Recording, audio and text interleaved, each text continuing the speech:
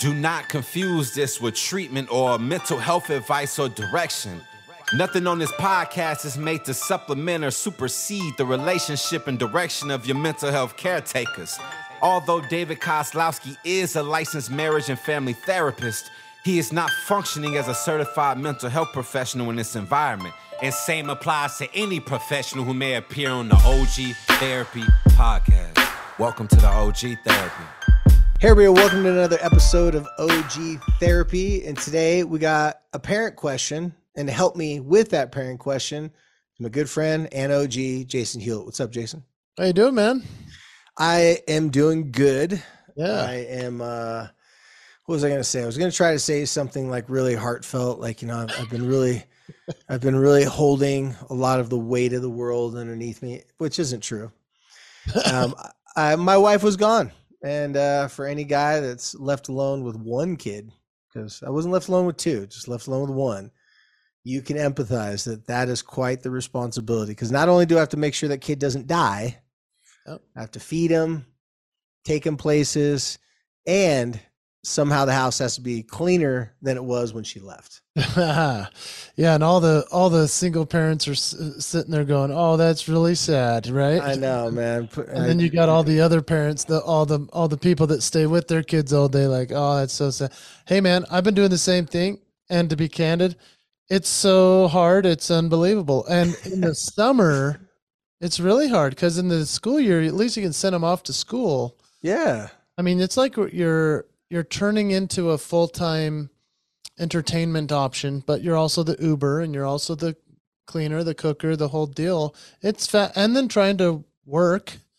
That's all tough, man. I don't know how people do it, you know, like that do this is their thing all the time. It's amazing to me. Everybody that does this. Oh yeah. And then to make it worse, my son narcs me out when my wife gets home. Right. Yeah. She's like trying to tell him to do something. He's like, "Well, I don't have to do that." It's like, and she's like, "Yeah, you just said, well, when dad was here, I didn't have to do any of that." And he's like, "Yeah, Mom, you should be cooler like Dad." I looked at him and I was like, "Oh, do you hate me?" Yeah. Like, you just said the two things she does not want to hear. A, I'm cooler than her. And B, that when you're not around, I let you do whatever you want. I'm like, you tell your mom right now that's a lie. I did not. He's like, okay, Dad didn't let me do whatever I wanted. I'm like, this is not going well for either of us right now, son. You just got yourself in more trouble, and now you got me in trouble too.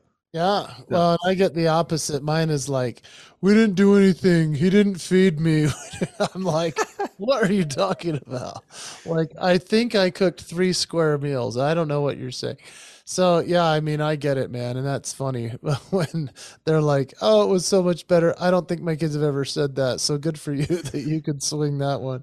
Yeah. Well, and to all you single parents out there and parents having multiple kids to take care of, I do not blame you for being like, wah. Be like, okay, that's not really the cross that I should be bragging about that I had to carry. Okay.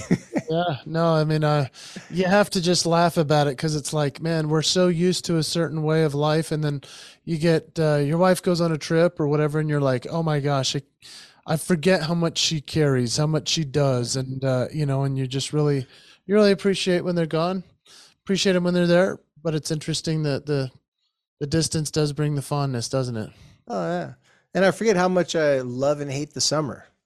Yeah, that's right. Summer's like, yeah, and it's here. And then you're like, oh, gosh, I got to find structure somehow amidst all this chaos. So, yeah, I'm even glad that we're recording, man. I mean, this is hard enough to find any open schedules in an open summer, you know? So, I know, right? Yeah. Well, let's go ahead and get to this question from a real life parent here. And so, Jason, why don't you cue this up for it now? For this parent, I apologize. It was a lot more information than this, and I've always jokingly said on this podcast, you'll know if it's a question from a teenager or a parent, because the teenager question's like one sentence. The parents' questions are like a book, which is normal, you know. So I had to kind of break this down to the nuts and bolts of it. So why don't you go ahead and read this for us, Jason? I think this one's a really powerful question, and it's about how to help your child with physical boundaries. So this parent says, my child likes to tickle fight with kids, but then also with adults. and keeps kind of crossing the line, doesn't understand that those things can be interpreted differently. And so the question is when to stop certain behaviors such as tickling, laughing, or being too loud or too close with an adult, not knowing when it's time to stop. This is a very interesting question. I'm curious what you're going to say, man. Yeah, I've never answered a question exactly like this before, which is why I was really intrigued by it. Just to give a little bit more context, because like I said, it was a much longer question than that. So I just had Jason give kind of like the little, the main key points to it. The mom in this question also talked about how she has nieces and she's watched other girls in their adolescent years that basically, and I don't know, she didn't say if her child was a boy or girl, but definitely just younger, made the point in this that she's seen some other kids act similar to this. And then as they became teenagers, they became a little bit more promiscuous. Promiscuous. Wow, I was struggling that word. Wow. Yeah. Became a little bit more promiscuous. And so her fear is that, is this something, well, her fear is that it could lead to her child being more promiscuous and, just inappropriate in that physical touch, because since this is the parent version of the podcast, I don't think too many teenagers may listen to this one. For most parents, we know that certain type of play fighting is normal for certain age groups. And then it gets to a point where like that has some sexual undertones to it. That's more flirtatious. Yeah. And, you see teenage girls and teenage boys or whatever doing it with each other. Oh, and you see like, okay, that's some flirtation going on. But when you see an 8-year-old with a 28-year-old, and maybe from what the mom said, it didn't seem like she was worried about any particular adult like instigating these tickle fights. That becomes a little bit more worrisome when she's looking at a kid instigating these things, maybe like wanting to sit on people's laps, maybe like wanting to get really close and intimate with someone that's older. And the older person, from I gather from the question, or people are kind of, oh, okay, and don't really know how to respond to this. But her child definitely is struggling in the boundaries category. Because she didn't give the actual details, I'm going to feel comfortable enough to take some liberties on the details. Seems to me that it's been noticed by other people. Seems to me that it's something that makes people feel uncomfortable. Because moms wouldn't be sending this if there wasn't like some red flags going on. Now, let's just get the elephant out of the room, okay? Whenever this is happening with kids at a younger age, there's always that concern is, what if people have done that to them? Yeah. In fact, Zandusky, the assistant coach of Penn State a long time ago, I don't know if any of you guys remember that. Right. I'm not going to get into all the details, whatever, but one of the things that all of his victims said, that he called himself the tickle monster. Oh, really? Oh, I didn't know. Yeah, that was one of the court proceedings, and that the tickle monster. So my kids, ever since I heard that, my kids, even they're younger, oh, dad's like, oh yeah, it's like, oh, let's do the tickle monster. I'm like, who'd you hear that from? Like, I'm like, wait a second, and then I'm like, let's not. And so I'd have to tell my kids that you're tickling me. That's one thing. I'm your father, but don't go tickle any random adult, any person like that, because they may get a different sensation from that. Like you wouldn't want like your 8-year-old girl going and tickling a 13, 14-year-old boy and tickling him and all these weird spots, stuff like that. Cause even though that may be a good boy, the sensations that come from tickling it's a close kin to, you're touching people and making them feel, a certain way or whatever.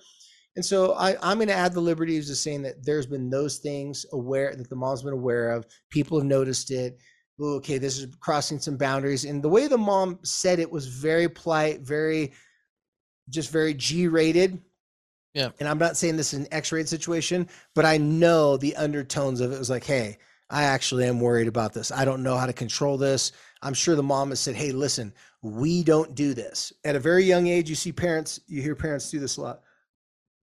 We don't act this way. We don't do that. We don't do this and that. Some people would say, oh, that's totally harmless. Other people I've heard argue say, oh, well, that's not the best way you should say it. What I am going to tell you guys is that when it comes to these types of things, it needs to be more than just broad blanket statements. A lot of times parents want to address these situations when they happen. That's not the best time. Because if you're telling a kid, hey, listen, stop that, don't do that. And if they go, why? What are you talking about? And let's say this kid is somewhat, and I'm using this as an example. I'm not diagnosing this kid. I don't even know who this woman is, right? That gave the question. I'm not diagnosing your kid, but this would be a common thing. Sometimes when someone's on the autistic spectrum, social cues and boundaries are difficult. They just don't understand and comprehend, like, oh, wait, that's too much. Like I was being too aggressive. I'm too much in your face, right? Like one of my clients that's on the autistic spectrum, every time he comes to talk to me, he talks to me like right in my face. Now, that's an awkward and uncomfortable thing. So most people say, that's weird, that kid talks to me too close, and they push away, and there's not a lot of instruction given there to that kid. So with a parent in this situation, I'd say very similar. You don't want to discipline, tell them, hey, don't do this, don't do that, and then in front of everybody or at that moment, try to coach them at that moment.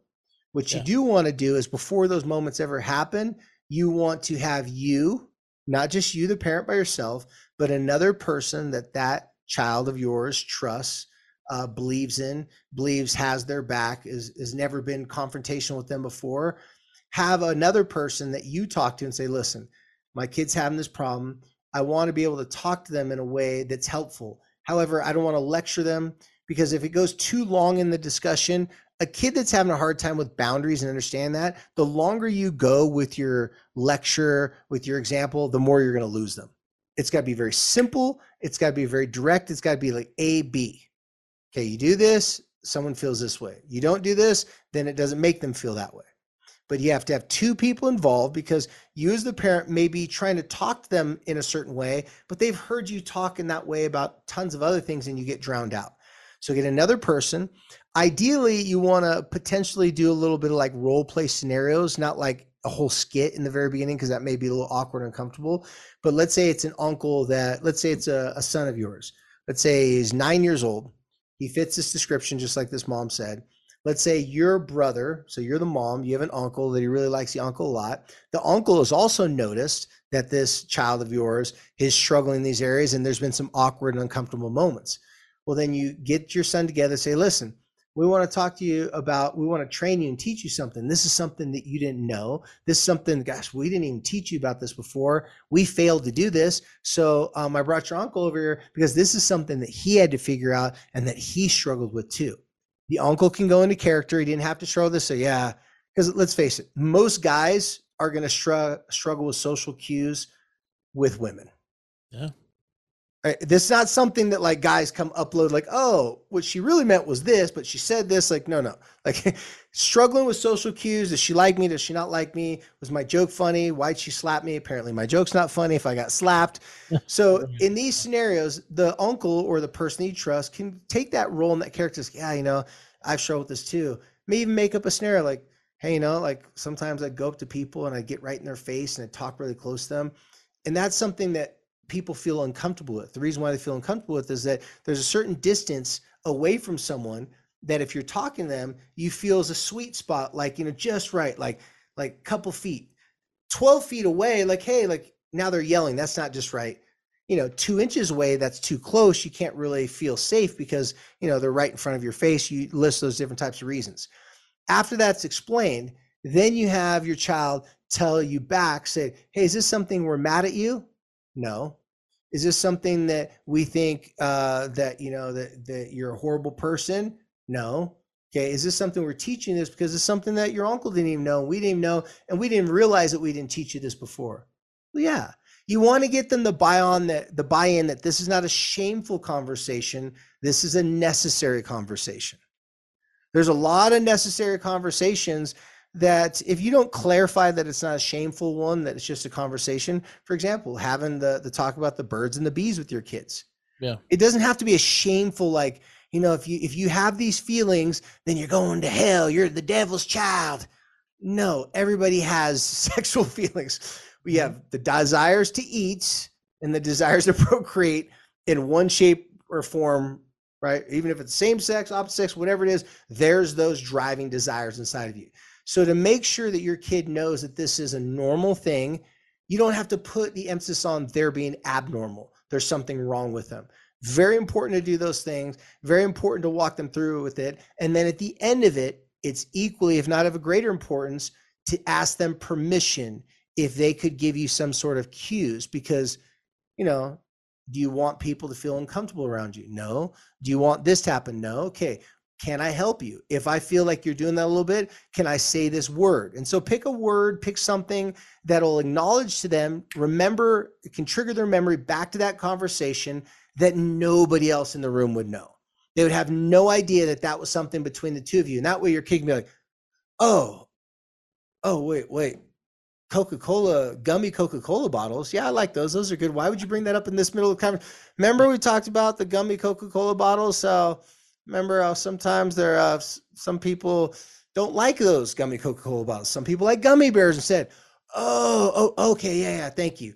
You never want to publicize it, never want to make them ashamed, but you do want to bring another trusting person so they don't drown out the message thinking, oh, that's just mom, that's just dad telling me the same old thing.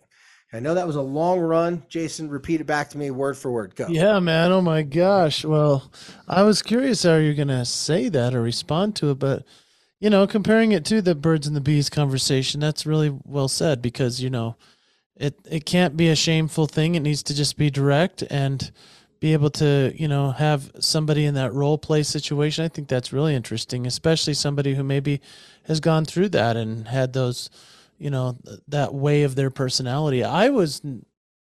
Man, when we got this question, I wasn't thinking an 8 or 9 year old. I was thinking like a teenager, you know, and I was thinking, okay, what do you say to a, you know, let's say it's your 15-year-old daughter or your 16-year-old son, you know, because they're doing that with their friends already all the time, male and female. I mean, that's just how they are, right?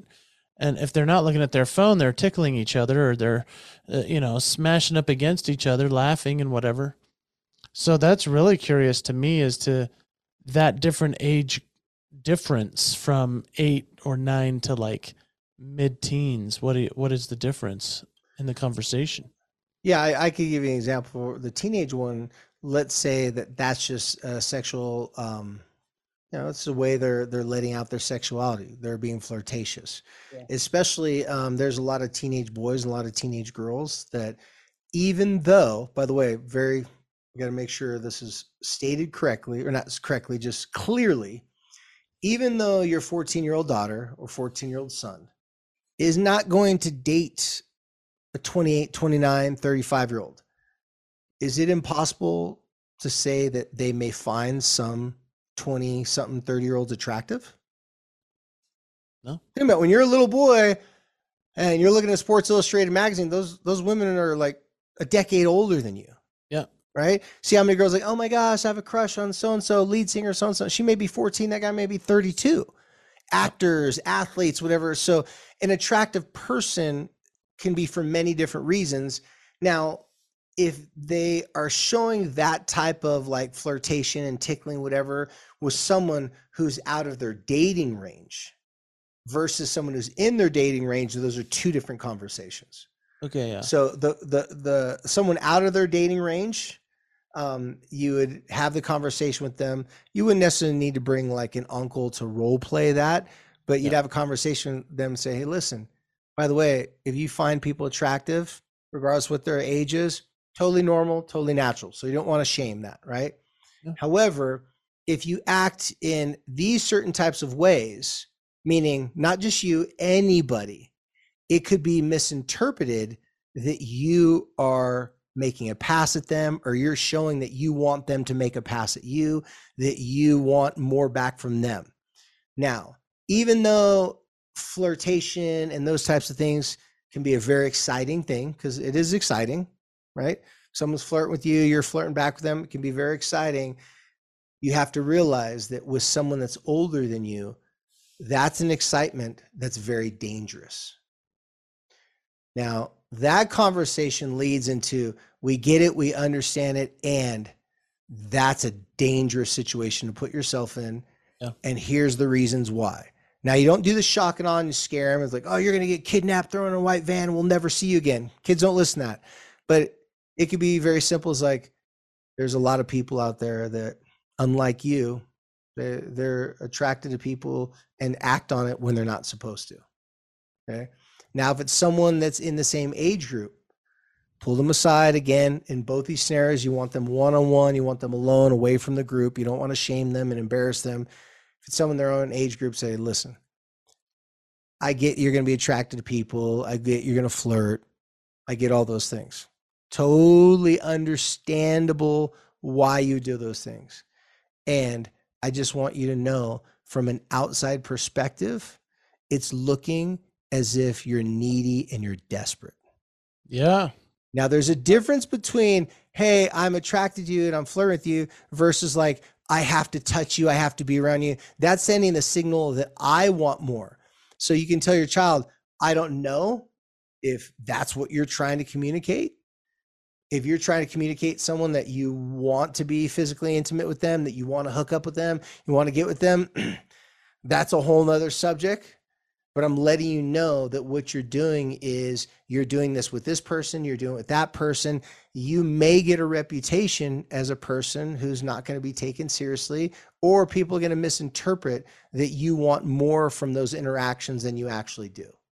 Now, I'm being very general because I don't know exactly the kid, the child, but some kids are just like, they like the attention of it. Yeah. Other kids like the attention of it. And then they get themselves caught up in some situations where now they feel like they have to do something else because they took it that next level. And then now someone's okay, well, you're teasing me. What, you're just a tease? Like, I thought we were going to actually do something. Then you get the other people who, a lot of times, that they had inappropriate sexual things happen to them when they're younger, possibly molested, all different types of things, which can make someone hypersexual. Yeah. And usually people that are very hypersexual at an early age is usually a telltale sign that something had happened to them at a younger age, and they experience sexual feelings far younger than they're supposed to, which can confuse, can speed up their sexual development in lots of ways. So that's why I'm a little cautious to be too direct on what I actually say, because everyone's situation is different. But yeah, someone dating teenagers doing this with other teenagers doing it with older people, versus 8-9-year-old doing it with older people. Those are my general responses that I'd give to that. Man, this is a really interesting conversation, because I mean, I'm actually thinking about right now some people that I know that actually do this as adults still. Oh, yeah. It has ruined their relationships. It's ruined their reputations. My goodness, I'm thinking if any of them that I know when they were even in high school or younger, and they were kind of like this, that age as well. And so I guess we're talking about something that can totally affect the behavior for the rest of their life if it's not at least addressed. And I don't know if for those other people, if it ever was, because someone didn't want them to feel bad, or, didn't want to bring it up at the wrong time and make them feel like they were hypersexual or something. So this is really a touchy one for sure. But it's interesting. Can I share something with you? I shared with my wife the other day. So we go to a gym that has a pool, and during the summertime, people go hang out at the pool. And I told her, I said, it's interesting. She goes, what? I go, how many people that I'll see at the gym every single day, guys and girls, our age, right? Middle-aged people. Yeah. And I see them doing more talking, flirting with other people in the gym than actually working out.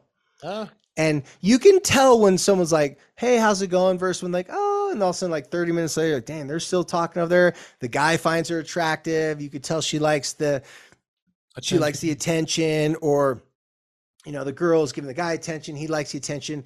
And then to see them at the gym with their wife and their kids, or their husband, their kids right next to them. And you could see they kind of walk around like kind of uncomfortable looking. And I'm just sitting there going, man, I wish I could turn off everything that I know, but I can't.